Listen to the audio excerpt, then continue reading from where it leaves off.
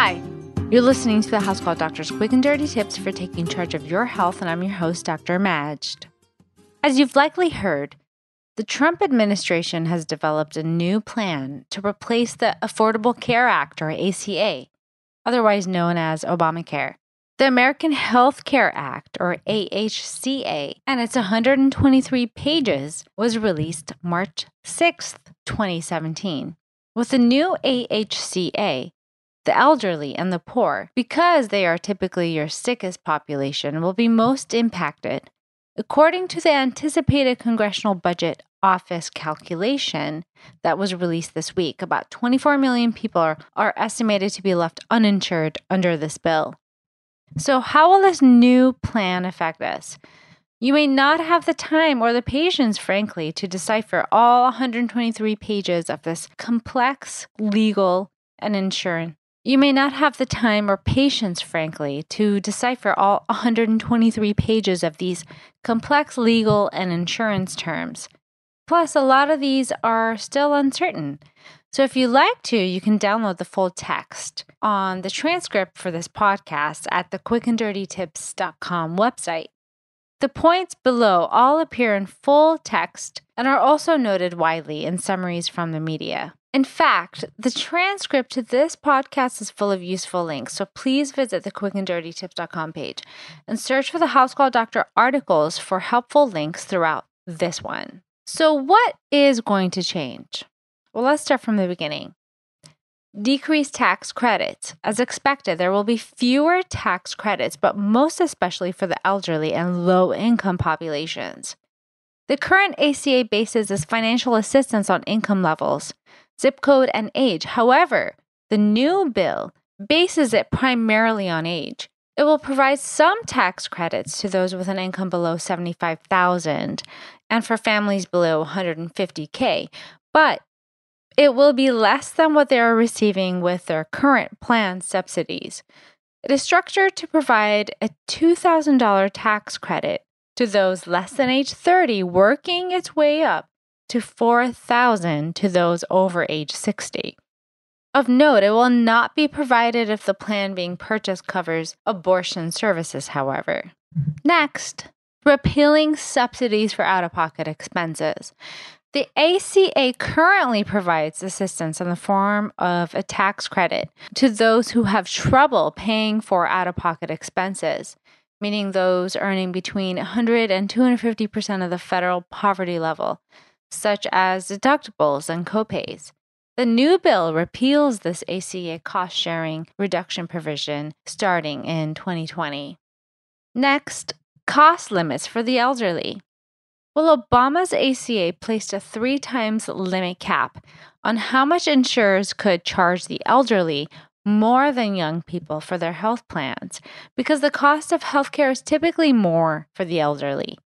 Under the new bill, they can be charged up to 5 times as much as their younger counterparts. However, it gives states the power to decide for themselves ultimately. Next, repealing the individual mandate. You will no longer have to pay a penalty for being uninsured, which was a key feature of the Obamacare plan. Therefore, young, healthy people who were purchasing plans only to avoid this tax penalty may no longer contribute to that cost-sharing balance for insurers. As a result, costs may rise for everyone else in order to balance the cost sharing. And the more you're paying for your premiums, the more this bill may affect you. And since older people typically have higher premiums, then it will affect them the most. The bill instead creates a continuous coverage requirement, meaning those that allow their coverage to be lapsed for more than 63 continuous days throughout the preceding 12 months will be charged a 30% premium surcharge upon returning. Therefore, there is no mandate to be insured like before, but if you become uninsured and then you change your mind, then you will have this premium surcharge. The next component of the bill is a Medicaid phase-out. Medicaid is the government-paid health insurance plan for those with low incomes. For those that are even below the income level set to obtain health insurance through the exchange. This plan was expanded to cover more people under Obamacare. However, The new bill will phase out this expansion by decreasing allocated federal dollars for Medicaid. There will be a federal funding cap per person starting in 2020. There will also be diminished federal funding for all of those who submit an application for Medicaid after 2020, whether there was a lapse in coverage or the individuals left Medicaid and are now returning. The bill will also be defunding Planned Parenthood for 1 year. Planned Parenthood is often in the news for its abortion services. However, not everyone is aware that Planned Parenthood provides many non-abortion related services.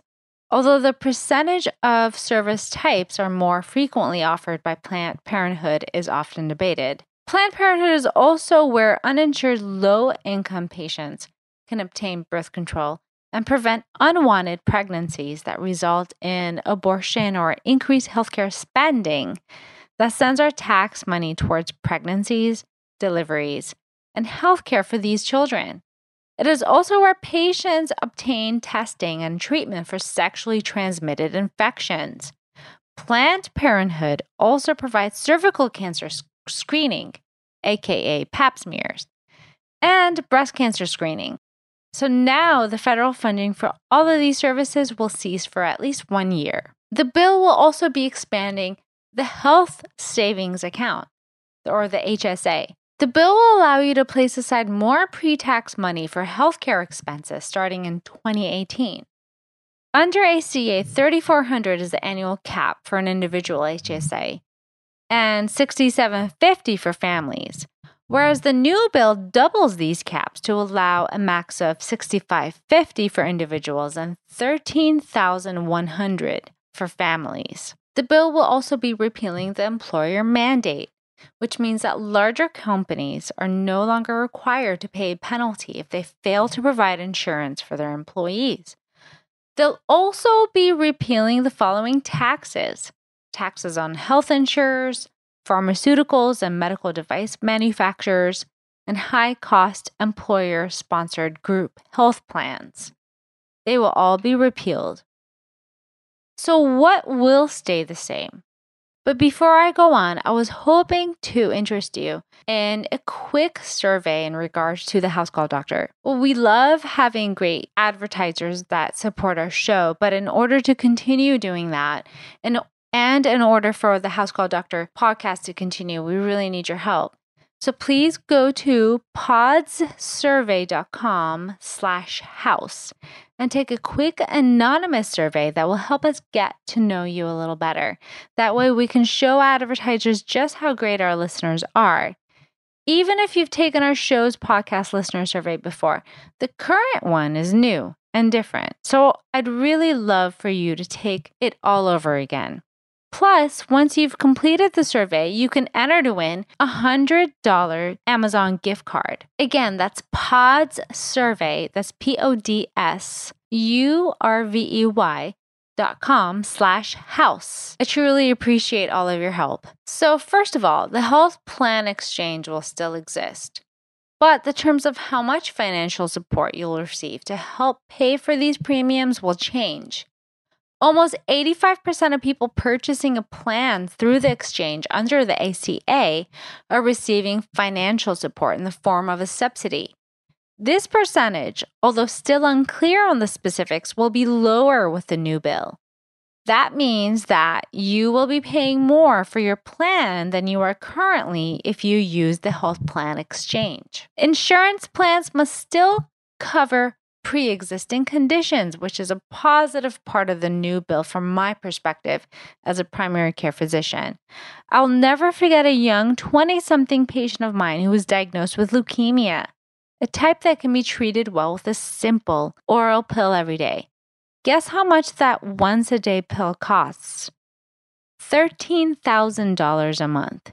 If an insurance company knew about the patient's pre-existing condition like leukemia, they could deny him care, which would mean that he's left to pay for that $13,000 pill out of pocket. The new bill still covers kids up to age 26 under their parents' insurance. Insurance plans are still required to keep the 10 essential health benefits, including preventative care and mental health coverage. The AHCA prohibits insurers to also set a lifetime and annual limit on how much they will cover. I highly recommend a helpful chart by the New York Times, which also breaks down the policies that will change or stay the same under the ACA versus AHCA. So visit the transcript on the quickanddirtytips.com to link to this helpful New York Times chart. The American Medical Association, or AMA, is one of the largest organizations that represents physicians in the U.S. And they just released a statement that they are unable to support the AHCA bill and that the bill would have an adverse impact on patients and the healthcare of the nation. Surely, this is a controversial bill with criticism from both sides of the political spectrum, not just Democrats. Plus, there is still much speculation about the details of this bill, its costs, and its impact. What do you think? Well, share your ideas and learn more quick and dirty tips with us on the House Call Doctors Facebook, Twitter, and Pinterest pages. And if you learned anything here today, or if you simply enjoy all things medical, you can also listen and subscribe to the House Call Doctors podcast on iTunes, Spotify, SoundCloud, and Stitcher. But please note that all content here is strictly for informational purposes only. It doesn't substitute any medical advice, and it doesn't replace any medical judgment or reasoning by your own personal health provider. Please always seek a licensed physician in your area regarding all health-related questions and issues. Well, thanks again for listening to this episode of the House Call Doctor. Catch you next time.